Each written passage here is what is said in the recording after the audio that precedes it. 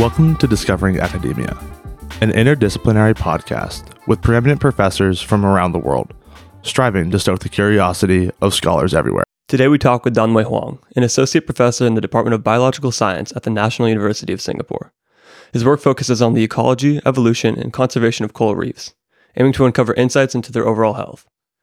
In this episode, we explore the human-induced factors affecting reefs, including coastal urbanization and reclamation projects, and their complex impact on coral reefs. Despite the challenges posed by rising sea surface temperatures and massive bleaching events, Danwei shares an optimistic view on the resilience of coral reefs. Emphasizing the critical role of collaborative data collection and the power of local initiatives in addressing a global issue, Danwei underscores the importance of community engagement in coral reef conservation. We hope you enjoy. Welcome, Professor Danwei Huang. Thank you for joining us today. Thanks for having me. It's a pleasure to speak to you about what we do in the reefs. We'd love to start off by hearing exactly that. What got you interested in coral reefs and how you ended up at the National University of Singapore? That's an interesting question. I guess, I've been working on coral reefs for the past 20 years or so. I started really, as a recreational diver. I learned diving in this region. I learned it in Malaysia. And back then, 20 years ago, the reefs, they look pretty healthy and vibrant colors, lots of species, amazing diversity, almost anywhere you go in this region. And then when I started working on my first projects in Singapore, I realized there are reefs in this region which have undergone declines to different extents because of anthropogenic impacts. In particular, for Singapore, it's caused mostly by coastal urbanization. We have had several decades of these development projects and also reclamation projects. So basically, the sea is being reclaimed to be land, and so that buried about 60% of Singapore's reefs. Oh, wow. Yeah, over the last 5 decades. And through that, of course, the reclamation also caused an increase in sediment load. So there will be a lot more sediment that is floating in the water, as well as settling onto the environment, the coral reef environments and other habitats. So this sediment actually reduce the light penetration, and that causes all sorts of problems. So for instance, for corals, which rely on sunlight to make food, to supply the energy for the entire ecosystem, that reduce the amount of energy present and of course limited has limited the areas where reefs can grow. And so all these impacts sort of show me that there's a lot we need to do to try and understand the biodiversity of reefs, their health, before they might even be lost to us.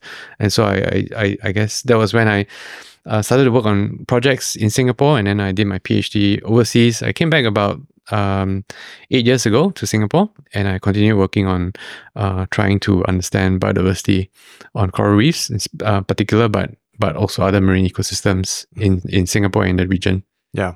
And then when you came back and saw the changes firsthand, was it bleaching? Was it just different species, just less overall habitat? What were some of those changes that you saw? Yeah, I think there's this long-term impact from coastal urbanization and reclamation that has always been there, even before I started. But I think, right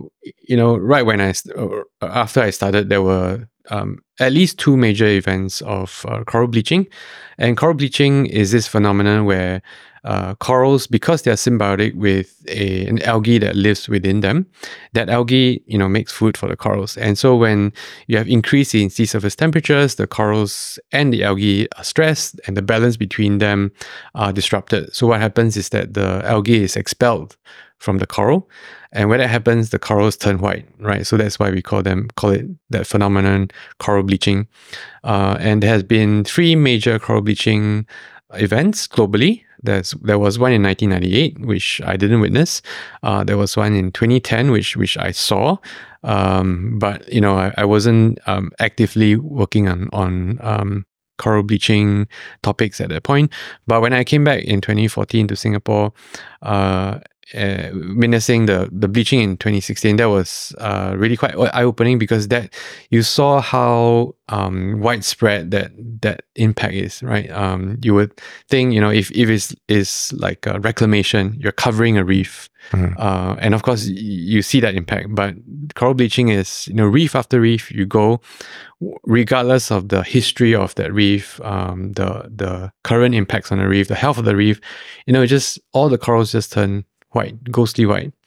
And that sort of really gave me a perspective on how, how major this bleaching phenomenon is, in that, because of just, climate change and this increase in sea surface temperatures, you have numerous reefs that are affected, not just the localized impacts that our coastal urbanization and reclamation can cause, but really it's just very, very widespread. And so that really changed how I look at, I think we used to think that there's some resilience to the reefs. I think there is still resilience to reefs, and reefs can turn around and, they can recover from the bleaching. If they manage to recover that symbiont, the algae, within them, they can restart making food and continue to be functional. But there will be reefs that will be, completely wiped out because of the death of the corals from starvation. Yeah, so that sort of made me think that, we have to do something about reefs, and to learn more about reefs, but through that learning, contribute to perhaps conservation and restoration of reefs. With all three of these major bleachings, were they all caused by increases in sea surface temperature, or were there other environmental factors? The increase in sea surface temperature is the major driver, but of course it is affected by other effects as well. So what we know is that, in fact, Singapore, because the reefs here, because they are under this sediment, right, which there is some protective function of these sediment. What I mean by that is that it is actually light that is the final nail in the coffin for corals. In that you have corals that can be stressed because of high temperatures, but it's actually highlight that actually causes the symbionts to leave the coral. And so it's both temperature and light that drives bleaching. And so in areas where it's quite pristine, you have no anthropogenic impact. Because of the highlight, it can also cause bleaching. So both light and temperature. But in the case of Singapore, I think one of the reasons why it was also badly hit is because of the history of urbanization and the local impact that it already has. So it reduces its resilience against bleaching. And so when you have high temperatures plus highlight plus local impacts, those act together to cause bleaching and mortality eventually. And so there are two sides of it. So there's of course the bleaching, but there's also the recovery. And I think what's corals here are pretty good at, and that's why they're resilient, because they can recover from it. So from the 2016 bleaching, we actually saw most of the reef recovering to pre-bleaching levels as of about 2 years ago. So we've been monitoring the reefs over the last, since 1980s. So we've sort of have a good idea of how reefs have responded to impacts and how they have bounced back. And I think in this case, the 2016 bleaching was severe, but actually they have managed to recover, at least in Singapore. But we know in many parts of the world, a lot of reefs elsewhere, that they may not have recovered fully. Because it actually caused a change in the way reefs function. So if you remove the corals, if they die, in some parts of the world, you have algae that takes over, macroalgae, seaweed that takes over. And so corals can't get back into the system. But in Singapore, it's kind of unique because our light levels are quite low because of the sediment. So the seaweed are also not able to outcompete the corals, and the corals eventually come back. So I think there's this complexity that is quite interesting about reefs, and the reefs in the region. Because when we were doing some research for this, we heard that about 30% of the Great Barrier Reef was destroyed in 2016. Yep. Do you have any idea if that's recovering similar to Singapore, or is that struggling more because it is clear waters? I would say clear waters is one of the reasons why it has not all of it has bounced back.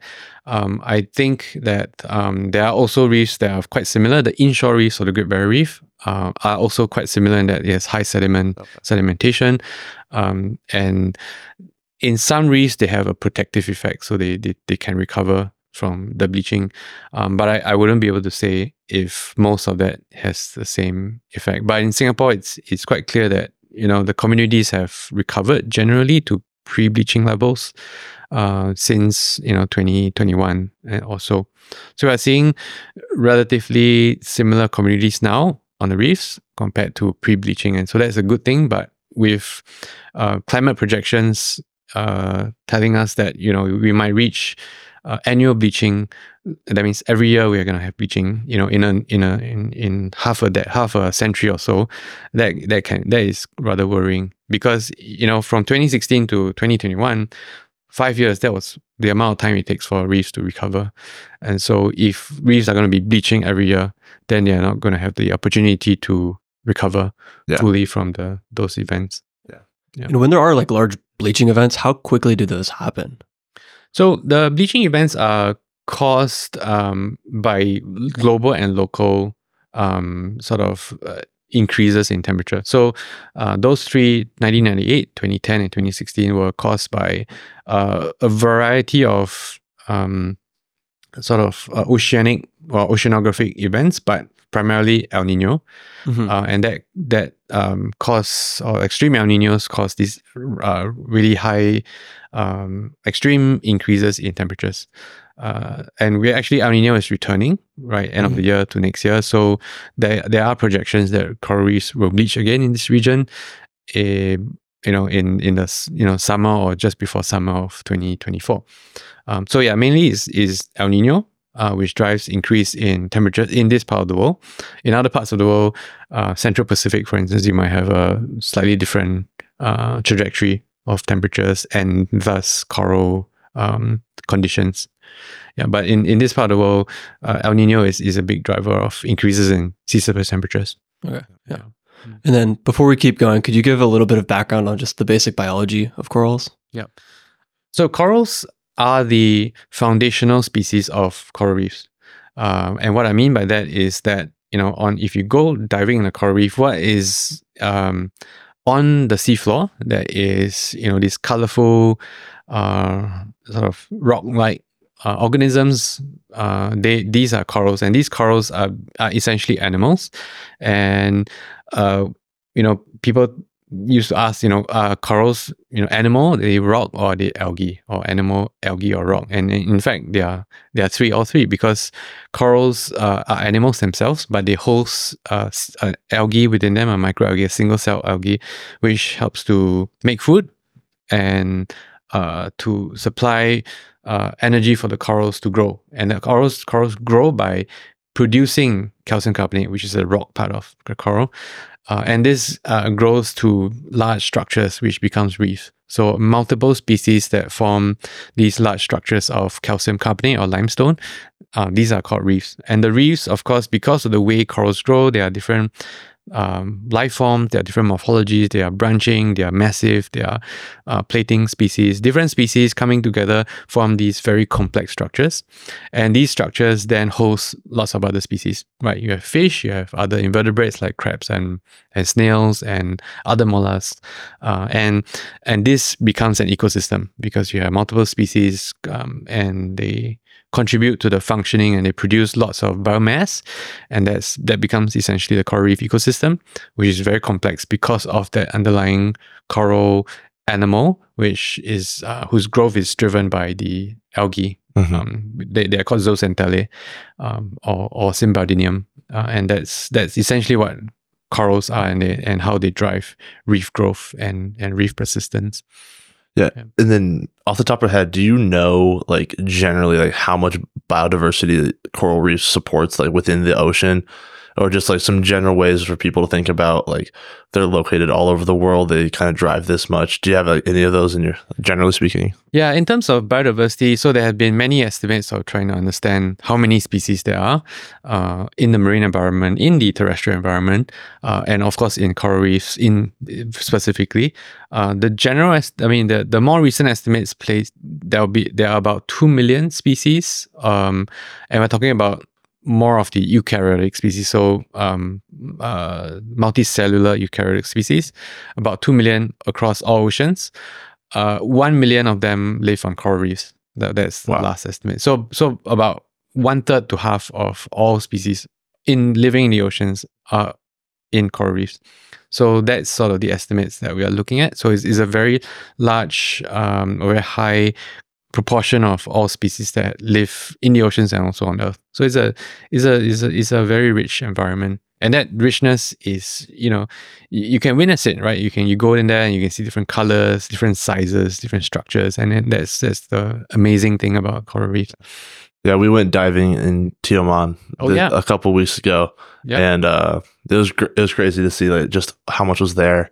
Yeah. And just curious, because like we saw like sea turtles look to be like feeding on the corals. Are they eating corals or are they eating like something on them? It's likely to be, it could be a combination of the seaweed that might be growing on the corals if they're dead, or sometimes they just like to scrape off small bits of tough algae and things like that. Okay. But primarily turtles feed on sea grasses, but they often just nibble on other things around it if there are no seagrass growing around. Yeah, because did you say that the seagrass would only grow on the dead corals? Because a lot of the corals over there looked like kind of like covered in a little bit of moss, and they weren't overly vibrant. And maybe that's what you can touch on too, is just how vibrant are corals supposed to be?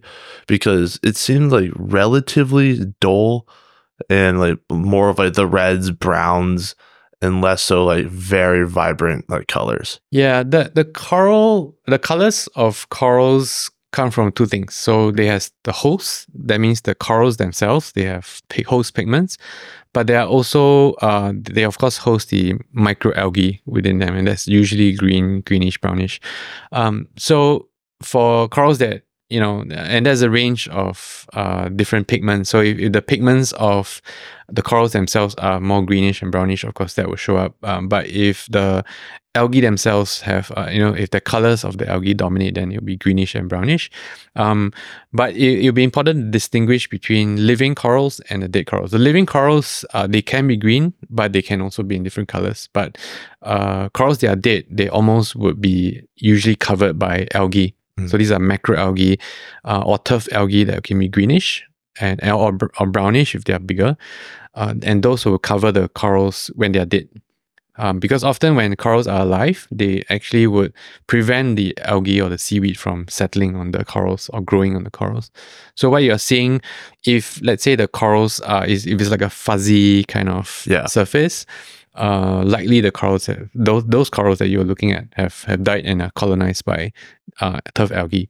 Yeah, because I would say like a lot of the corals out there that we saw were like that. Yeah, so it depends on the site. So Tioman, I like Tioman a lot, and I did some of my diving courses there. But again, there's a diversity of health conditions in Tioman. So if you're just on the house reef, for instance, or near to the resorts, nearer to the coast, the environment tends to be a bit more nutrient rich, and so it favors algae growth. Right, so then you have the algae is competing with the live corals, and so maybe it's not as colorful. But if you go offshore a bit, some of the other outer islands nearer to Tioman, they can be more colorful. Okay, and they have less sediment, they have less nutrients. So different environmental conditions, drive how the reefs look, as well. Generally, because for what I would estimate, like the ones closest to like the shore were probably a little bit more vibrant, more active. And then as you like got a little bit deeper, like away from the island, like a little bit more offshore, that's where you kind of start to see more of the moss and like the dead. Okay, so I think if it's deeper, it's probably just corals not being able to thrive in that kind of depth with perhaps there's a lot of sediment, and the sediment is occluding the light, and so some algae would those not micro, but those turf algae that's growing, they can dominate this ecosystem. So it kind of depends on where you are and the local conditions. Yeah. And then for the dead corals, how does it work in terms of regrowth? Like if you have a live coral and a dead coral adjacent to each other, can the live coral spread on to the dead coral's host, or is that area like not viable for growth after the fact? Yeah. So let's say you have a living coral, and then around it you basically have dead corals.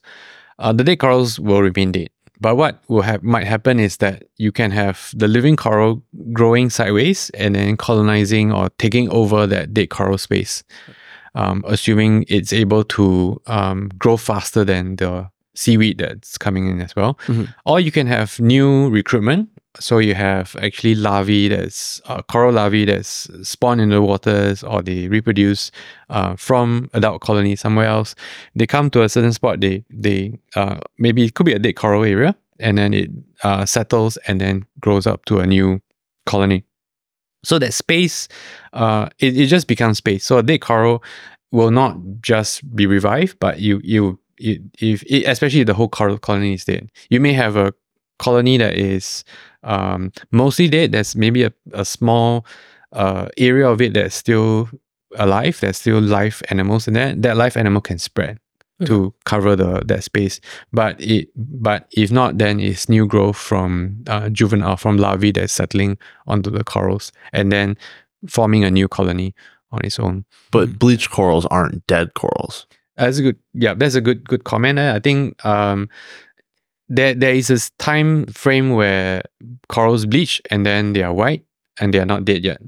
And so they just have their algae expelled. So they can, if they were to recover with that, for that colony to recover, it has to recruit that algae back into their cells.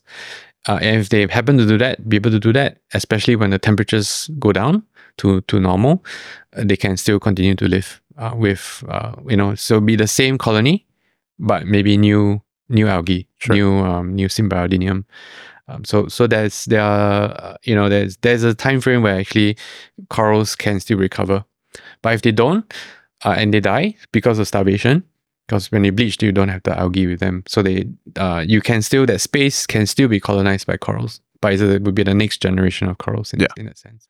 And then are the male and female corals, are they the same? Is it all within one animal? Like, how does that work? So there are different species have different reproductive strategies. So you've heard of coral spawning, I suppose. So coral spawning is this phenomena where once or twice a year, majority of coral species spawn by releasing their eggs and the sperms, a sperm into the water, and then external fertilization takes place. So the egg and sperm will meet, or from a different colony will meet. That happens once or twice a year. So if a coral produces both egg and sperm, they have both male and female, then they are hermaphrodites. They are both male and female.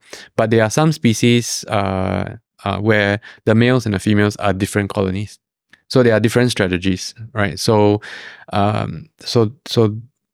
different species use different strategies to reproduce. But I think majority of species are hermaphrodites, meaning that their males and the females are together in one single colony, and they release both egg and sperm. And the fertilization happens in the water, and then that larva will settle and recolonize if it meets like an area it can. That's right. Live. Yeah, okay. That's right. So the reproduction for most species is external. So they release the eggs and sperm, and but millions of them, right? So in the hopes that they will meet another colony with their eggs and sperm, and the eggs will meet the sperm of the other one, and then they become larvae, and then they settle. Have you had or seen any data showing like how far some larva could travel?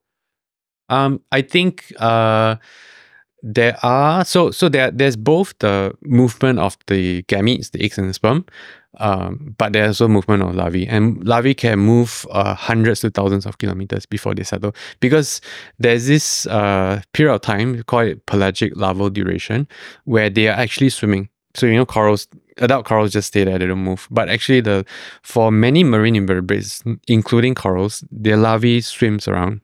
All right, and they can swim to various degrees. So some swim a lot faster, some swim slower. but also they spend different amounts of time as larvae. So the longer they spend as larvae, presumably the further they can travel. And so there are coral larvae that can survive or be in larval stage for weeks, and because they are weeks in the swimming phase, they can reach hundreds to even thousands of kilometers away. But of course, the further away it is, the less likely you have surviving larvae. Yeah. But all that is a game of numbers in a sense. So the more larvae you produce, or the more gametes and the more eggs and sperm you produce, the more larvae you produce. And so the reproductive output of corals is also an active area of research, right? And we know also that anthropogenic impacts, right, climate change, and a lot of coastal impacts have reduced the reproductive output of corals. And so that has adverse effects also. You said a certain word a couple times now, anthropogenic. Could you define that? So anthropogenic means anthropo, which is the an impact that's caused by humans. So anthro will be humans, and so anthropogenic is impacts generated or caused by humans. So that's why we use the term anthropogenic impacts, which includes climate change, obviously. Mm-hmm. And then with the reproductive event that happens only once or twice a year, I guess two questions of that is like, one, do researchers know when those events are? And then with that, how do they study fertilization rate if it's such a broad scale? So locally at every reef, there will be localized timings of reproduction. We know that the majority of species spawn eggs and sperm generally in April, and sometimes there's a second time in the second half of the year. But that's for certain reefs. There are other reefs where they spawn in different months, but generally it's once or twice a year. And that really was, the discovery was actually quite recent. The discovery was known only since the 1980s, when some Australian scientists they witnessed this coral spawning, and usually it's after dusk, so when it's starting to get dark. So not many people are in the water witnessing this thing. So when they made this discovery, was like, oh, okay, we've been missing this phenomenon for decades, right? And so since then, people have started to go out there to record when corals spawn and reproduce, and so now we have a pretty good map and like a calendar of when different species spawn and at different localities when they spawn, right? So it can be the same species, but in different reefs they spawn at different times. And that's something you can see, right? Yeah. Okay. So you can see in two ways. One is you can see it going off right when they spawn, and that happens over an hour or two. So it's like on a reef, you can have several species going off at the same time over 1 or 2 hours, or sometimes throughout the night.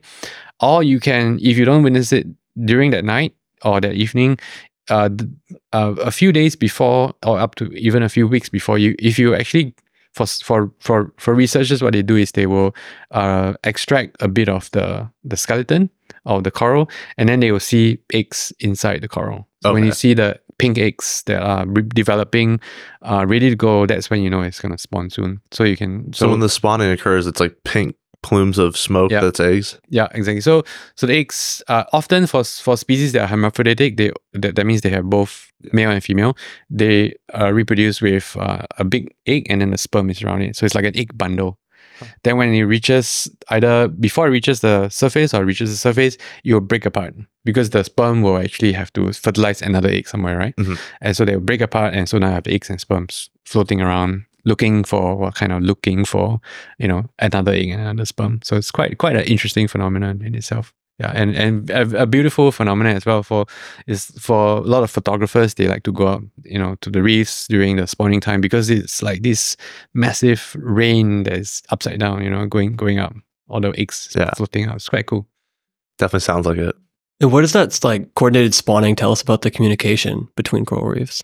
Yeah, it's again also an active area of research. So it's what are the cues that they use, and I think there have been a lot of tests or some studies to show, there's a combination of moon phases, which cause the waters to be in a certain condition, right? So when the water is pretty still, that's when it's good time to spawn, because then the eggs and sperm are not swept away immediately, whereas they're in this contained environment.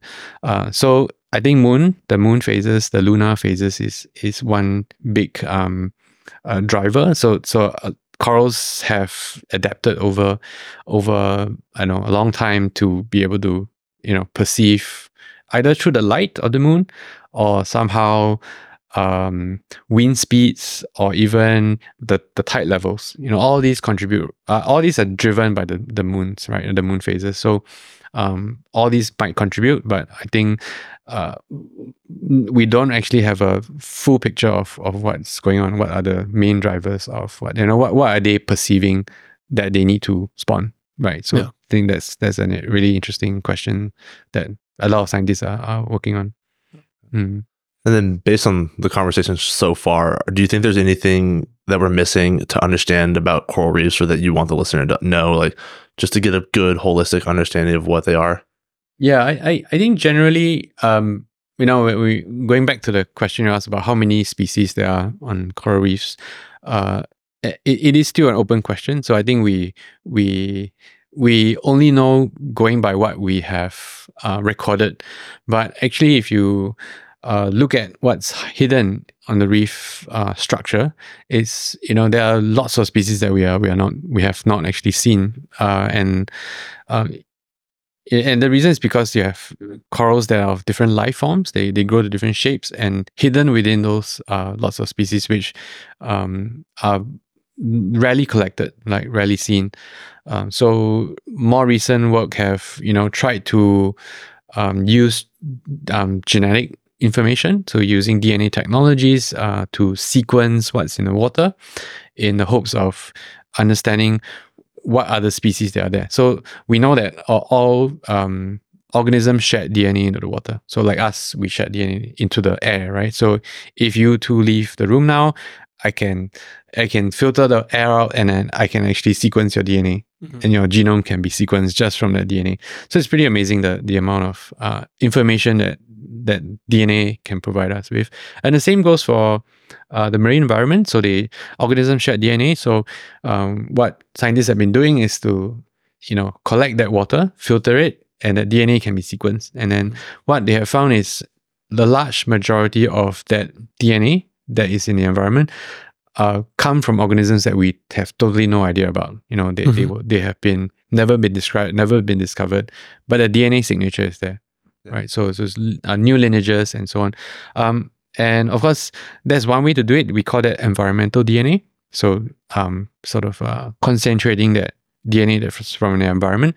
But you could also use some standardized sampling devices where you put out some kind of a trap, right? So organisms go in. So it could be fish traps, but for the large proportion of species, they tend to be small.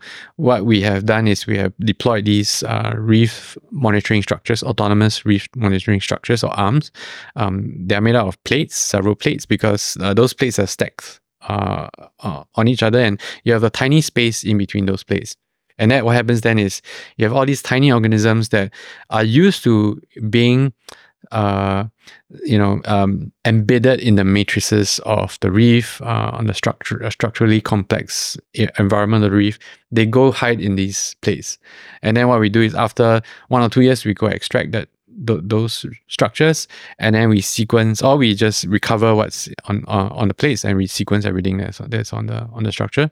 And we have found that about 50 to 75% of organisms that are recruited, all the way from macrofauna to bacteria, those have not been, there's no previous understanding of what they were, right? These are new sequences, new records of organisms that have never been seen, right? Living on the, if we just went out there collecting, these are just, Probably a lot of them are new species. Yeah. And this is describing your work with the cryptobiome? Yeah. So essentially, cryptobiome are the species that are living on any environment, but they are generally hidden from observation. On the reef, of course, they hide in the crevices and within the matrices of the corals and of the reef. And so the only way to get them out is to remove the reef. But of course, that will destroy the reef. So what we do is we deploy those autonomous reef monitoring structures, the arms, to characterize them much better. And then are you storing all this data? Like, are you like open sourcing it so other people can look at it? Or are you like partnering with other institutions? Because is there an ultimate goal here of saying like, we are discovering like half of these new things we're discovering? Or like, could they unlock potential answers for like helping save the corals? Yeah, certainly. So I think all the data that we get from these arms, so we have deployed a dozen of these over the last 3 or 4 years. The data is all put in an open source database. So we call this the GenBank, right? And that's hosted in the United States. Basically, these are sequences that anyone can download and to figure out, maybe another researcher from elsewhere would like to compare, what other species they have there versus what they have in Singapore. Then they can match, what's the degree of overlap between the fauna here and there. So all the data is open source, open access. And you just have to download them and do some analysis to understand how widespread these species are. Do you get the same species here versus somewhere else? Yeah. So that's sort of the goal of this. And one good thing about this program, this is the Global Arms program. And so when we deploy them, they are standardized across all of the, you basically purchase them for a small price, and they are standardized in terms of size, in terms of how they look like, and so every group that does this will have the data that comes out will be in a way quite comparable across different areas and also across different time points.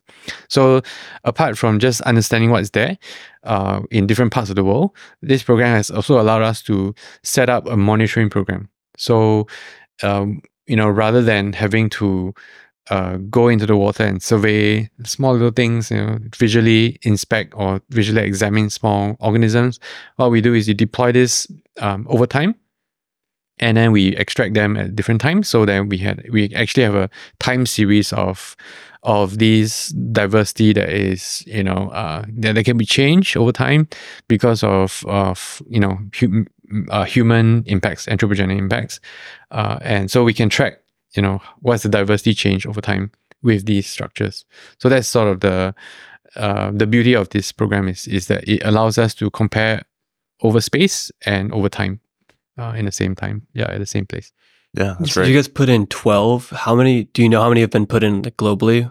Oh, I think definitely hundreds, if not thousands. I don't have the numbers, but they have been deployed in many parts of the world. Hawaii, Indonesia, many parts of Southeast Asia, and there has been many groups working on it. I think there's now a global collaboration that's ongoing to try to put all that data together to do a global analysis, and so that's sort of the benefit of this kind of projects where you're using the same device by doing it in different places, different lengths of time of deployment, and that gives us a good understanding of both diversity, but also how that diversity changes over time.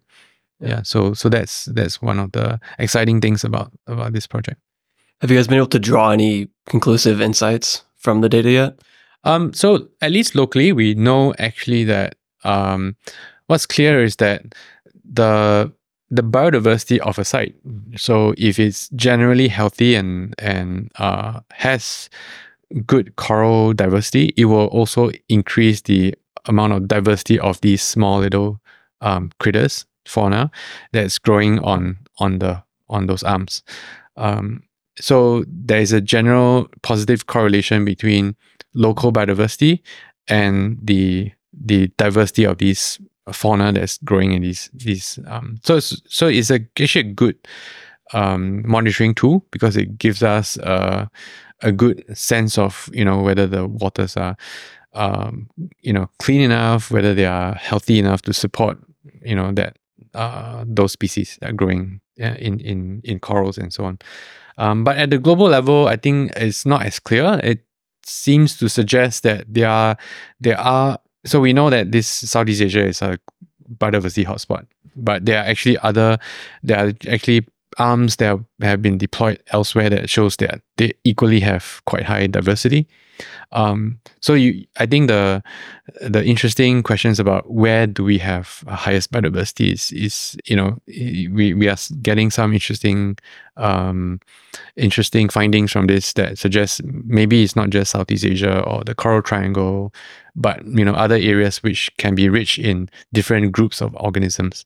Where's the Coral Triangle? The Coral Triangle is this area of maximum diversity, usually referring to marine species, and that goes from Philippines to southwest to Indonesia, and then all the way to Solomon Islands on the east. So that triangle, physically a triangle, denotes this area of maximum diversity.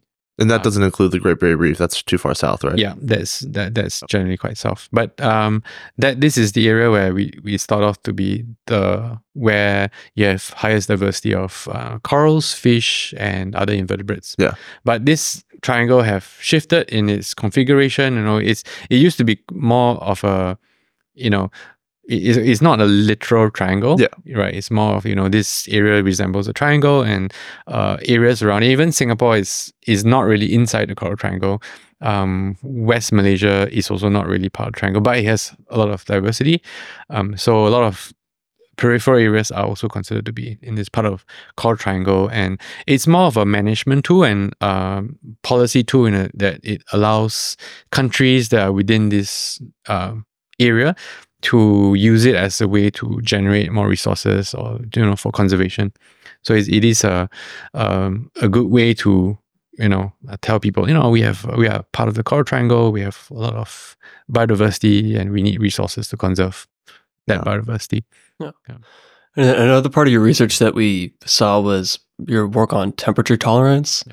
Could you explain a little bit about that and kind of tying back to what we started off with about global temperature rises being one of the leading causes for bleaching events? Yeah, I know our lab's work is focused on the diversity of organisms, and when we are looking at the impacts of heat and or thermal stress on reefs, we are actually looking at how that impact or how that thermal stress impacts diversity. And so we have been looking at the symbionts that live in corals, right, that make food for the corals. It's not just one species. There are actually hundreds or even thousands of species that are, at one time, each colony of corals can host hundreds of them in a single colony.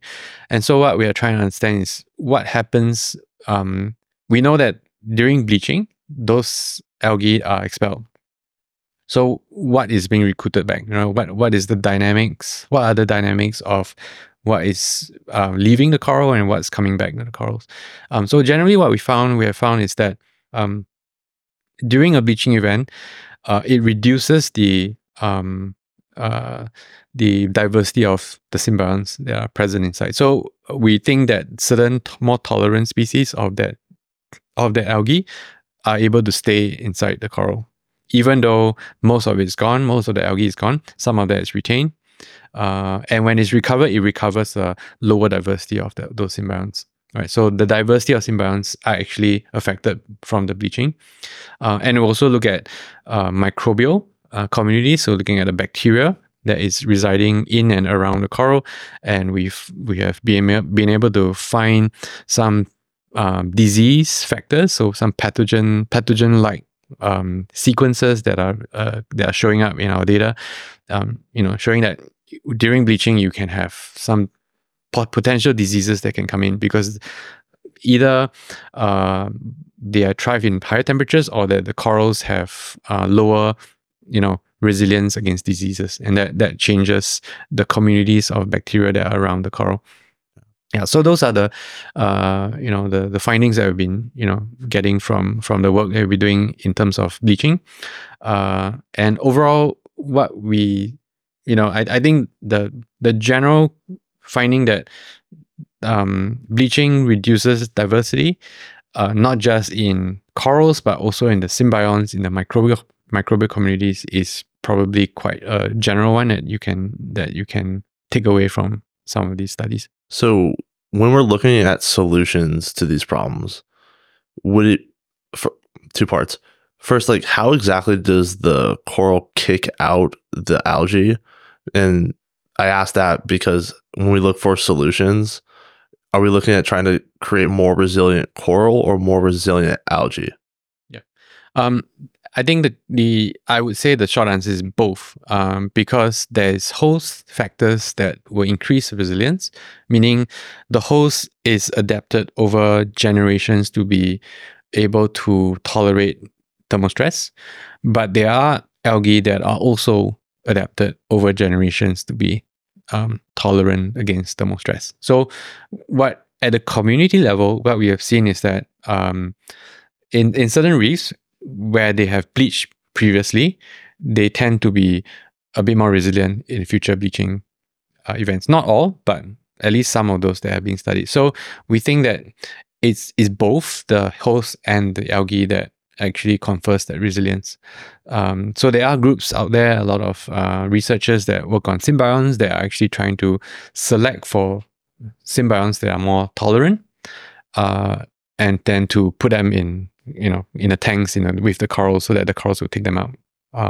But there are also groups where they have done some experiments showing that if you thermally stress the coral, but you don't kill them, so you sort of give them small stresses, you increase the temperature by a bit over time, that actually increases the tolerance of the coral just within a single generation. Mm-hmm. But of course, you can also select over generations, select for larvae that comes from more tolerant hosts, and then that over generations will increase the tolerance of the entire population.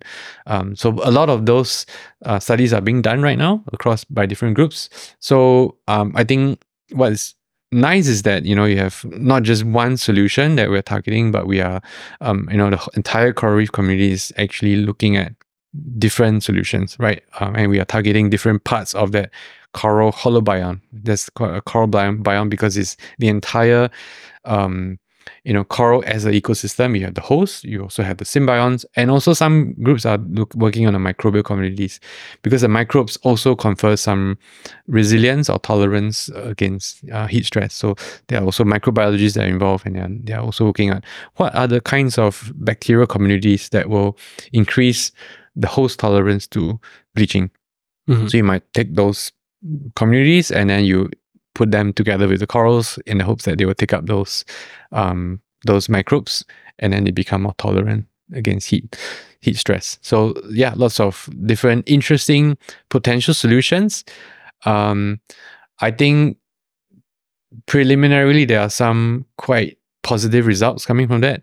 I think one of the biggest questions everyone have been asking is, how do we scale this up? Because you can do this in the lab, you can do this in your tanks, but being able to do this at the reef level, that is again an open question, also an active area research. So ultimately, before we can get there, I think we still need to figure out how to reduce emissions and reduce the impacts of climate change at a global level. We cannot just rely on these solutions that are just currently very expensive and also just emerging.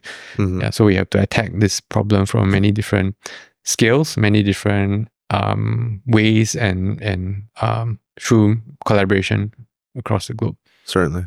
It sounds like so the lab-grown corals or the lab-altered corals, are they generally accepted back into the reef environment? Yeah. So when we test those corals, we tend to take from the local populations, and then we put them back where we find them, or we put them in the same, more or less the same environment, but maybe in areas where maybe it's a bit more degraded, so we need more of those corals there. But we typically haven't discussed or thought about perhaps transplanting corals across national boundaries, because that would be it will require a broader discussion about what can we do. There has been, 10 years ago, people were discussing, assisted migration of organisms, right? And corals were one of these possibilities where you can transplant corals from maybe more heat stress environments to areas where it's, less warm, and so they can thrive. So that conversation is again restarting, because now that we have these technologies to boost resilience in corals, the question is, can we put those corals back, or put those corals in other areas where they might actually help to restore local populations? So that again is still a conversation that people are having. It's just a lot of ethical questions, as well as the question of whether you have to conserve genetic diversity. If you only have a certain types of corals that you're putting out in the environment, are you reducing the diversity in terms of the genetic makeup of those species? That might cause problems down the line. So if you have another type of stress, maybe not thermal stress, but perhaps ocean acidification, would they cause more problems, because now you only have a limited set of genetic diversity in those restored corals? So those are questions that scientists are still asking and still trying to grapple with. But for the most part, when you place a coral in a certain area, it'll tend to grow from that spot, because I know earlier we talked about the way the sexual reproduction occurs. It gets released, it grows, it can float wherever. Yeah. But for the most part, it will still pick up in that one location. If it's suited for the environment. So typically, if they are locally adapted to the environment, and you have no other stresses, it will thrive. So if you grow out you pick up a coral fragment, you grow it up in a tank, you put it back in the same place, it typically would, as long as it's attached properly to the substrate, to the reef, it will typically grow fine. So the question is, will you be able to transplant that coral to elsewhere? And I think there's some experience that we have in Singapore, where we have done a lot of restoration projects, transplanting corals from one place to another. The success rate is pretty high, but again, Singapore is very small. So you think about the environmental conditions are not very different between sites.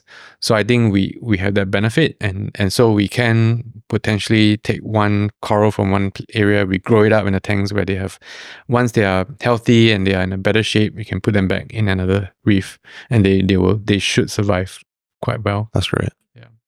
And earlier you were talking about, we need to reduce our emissions, and that'll help corals. Are there other threats that we know the weight to, in the sense of we know that sea temperature rises are a big problem.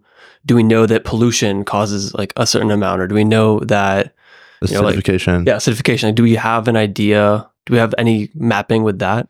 Yeah, we know a lot less about ocean acidification in terms of the responses of species, right? And while for corals, we know quite quickly, we knew quite quickly that if you increase in temperature, it drives the symbionts out of the coral. For acidification, there seem to be differences in tolerances of different species between coral species, but also with other shell calcium carbonate making organisms. Right, so you have mollusks, you have shells that can dissolve.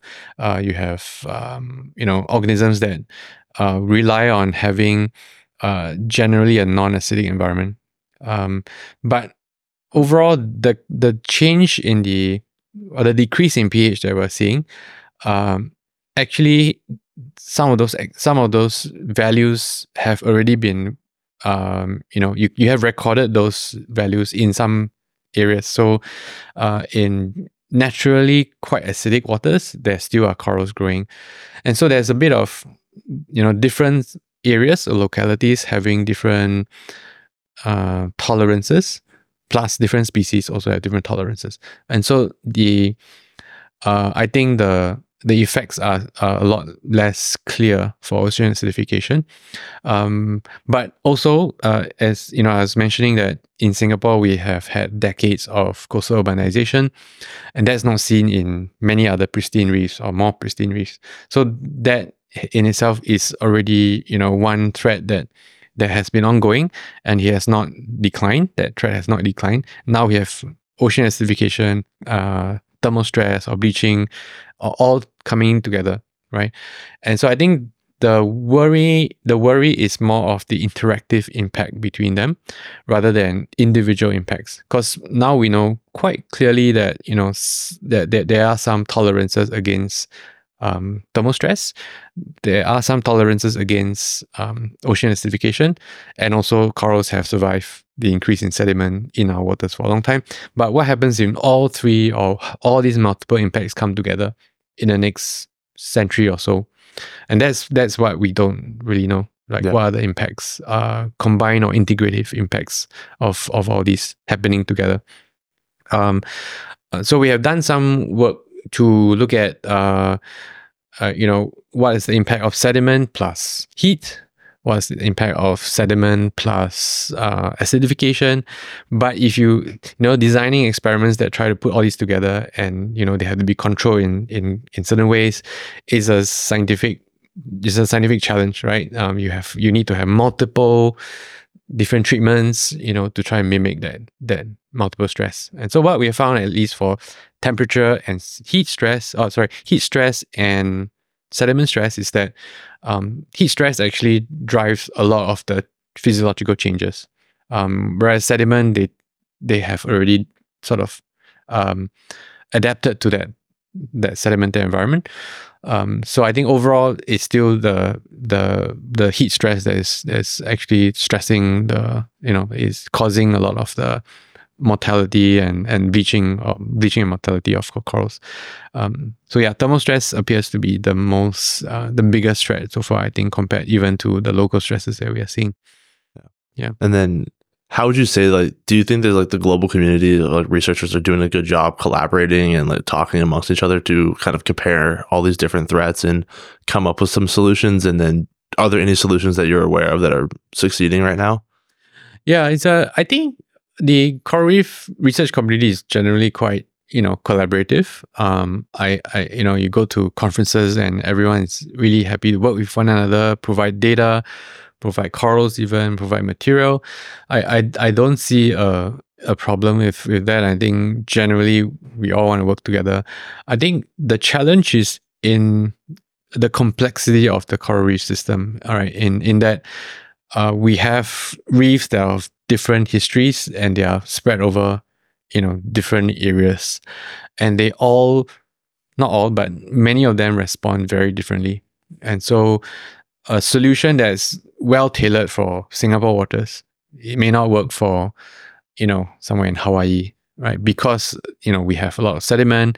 Singapore waters have a lot of sediment. There are very specific ways in which we help corals. So for instance, in Singapore, we know that if we are able to increase the thermal tolerance of the corals, I think the corals will do quite well. But in other areas, you have to deal with increase in light, you have to deal with changes in the local oceanographic conditions, and of course, increase in the urbanization impacts in some areas. So we are all at different stages of impact, and different, the nature of the impacts are different. And so I think that's one of the challenges. So even though we work together, the solutions that we can come up with, even though they're general, they may not apply to every single reef. And so it is a continuing discussion. We have to tailor, you know, the solutions to different areas. So in Singapore, for instance, I think we are working with increasing the host tolerance. So we are sort of doing sublethal stress on the corals so that we build their resistance up.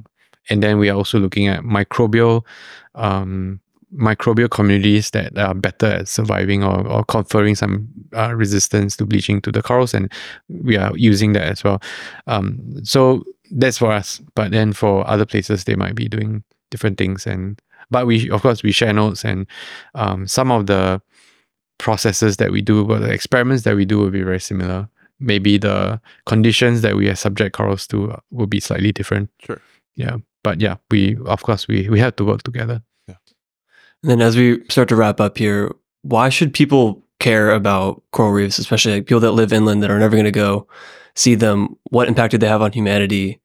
And then along with that, if we were to stop intervention now and continue to degrade our reefs at the rate we're going, what would that look like in the next 10 years, 20 years? Yeah, I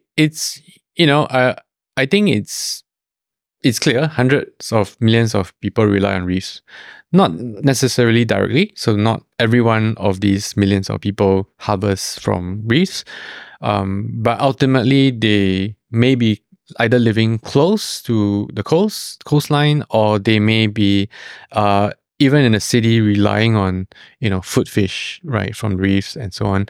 I think most of us just don't have that sort of that link back to the oceans anymore, and that's unfortunate. But I think ultimately we need to still tell people that a lot of people are reliant. And it's sizable enough that if these people are deprived of their protein, of their livelihood because the reefs are gone, that can cause a lot of, could be geopolitical, could be economical problems, and that ultimately will affect us, right? So even though we are not directly reliant, I mean, I don't eat a lot of reef fish or anything. We are ultimately affected by the societal changes that can happen if reefs are gone, tomorrow. I think what we, as a scientist, we have seen reefs change. Right, I've seen reefs change for over 20 years, but we have seen them recover as well. If you look at the geological record, reefs have survived for thousands of years. Our modern reefs were built over the last 7,000-8,000 years. Corals have been around for millions of years, right? Up to 400 million years. So I don't think we need to worry that species will go extinct. There will be some species that go extinct. And so I think the narrative that we should be thinking about is that actually we are more reliant on reefs than reefs need us for us to conserve them. Ultimately, we are not going to be producing enough food, even if you are good at growing lab-grown meat and so on. We still will have to rely on part of our protein source on reefs and other marine environments. So I think it's really important to have that perspective that perhaps also it's not just us, but also communities that living closer to the coast, they are directly relying on the reefs. And if they don't get their protein, they don't get their livelihood, we need to think about what are the impacts that will be for us down the line. So yeah, I think we all need to. It's our responsibility to sort of understand it well, because the impacts can be upon us very quickly, and impacts may not be direct, not that we'll be starving, but actually might be other issues that can cause us to lower our to have a lower standard of living and things like that, even if you're living in the city. Certainly. And then do you have any final words of advice for students or people listening, whether how to get involved, easy actions you can take, where you can learn more, anything like that? Yeah, there are plenty of resources online. I think, just to learn about what the reefs are, and, what you can do locally. Obviously, at the global level, we all, it's really, in a way, it's simple, but in a way, it's a mammoth task that, we need to reduce emissions. That is really the number one solution, right? And because that will reduce the impacts of bleaching and or thermal stress on corals. But locally, again, our research has shown that local impacts can magnify these global impacts. So if we can minimize pollution that's going into the waters, into our waterways, which eventually lead to the reefs, I think that would be important to be to educate ourselves on all these different impacts, and the fact that local actions can have positive benefits for reefs. I think that's really important to have in mind. Yeah. Perfect. Well, thank you, Professor Huang. It's been wonderful. Thank you. Thanks so much. To continue your learning, go to our website, discoveringacademia.com. There, you will find the show notes, resources mentioned, ways to get involved, and much more pertaining to each professor. If you enjoyed today's episode, please subscribe, leave a review, and join our newsletter to stay up to date. Until next time.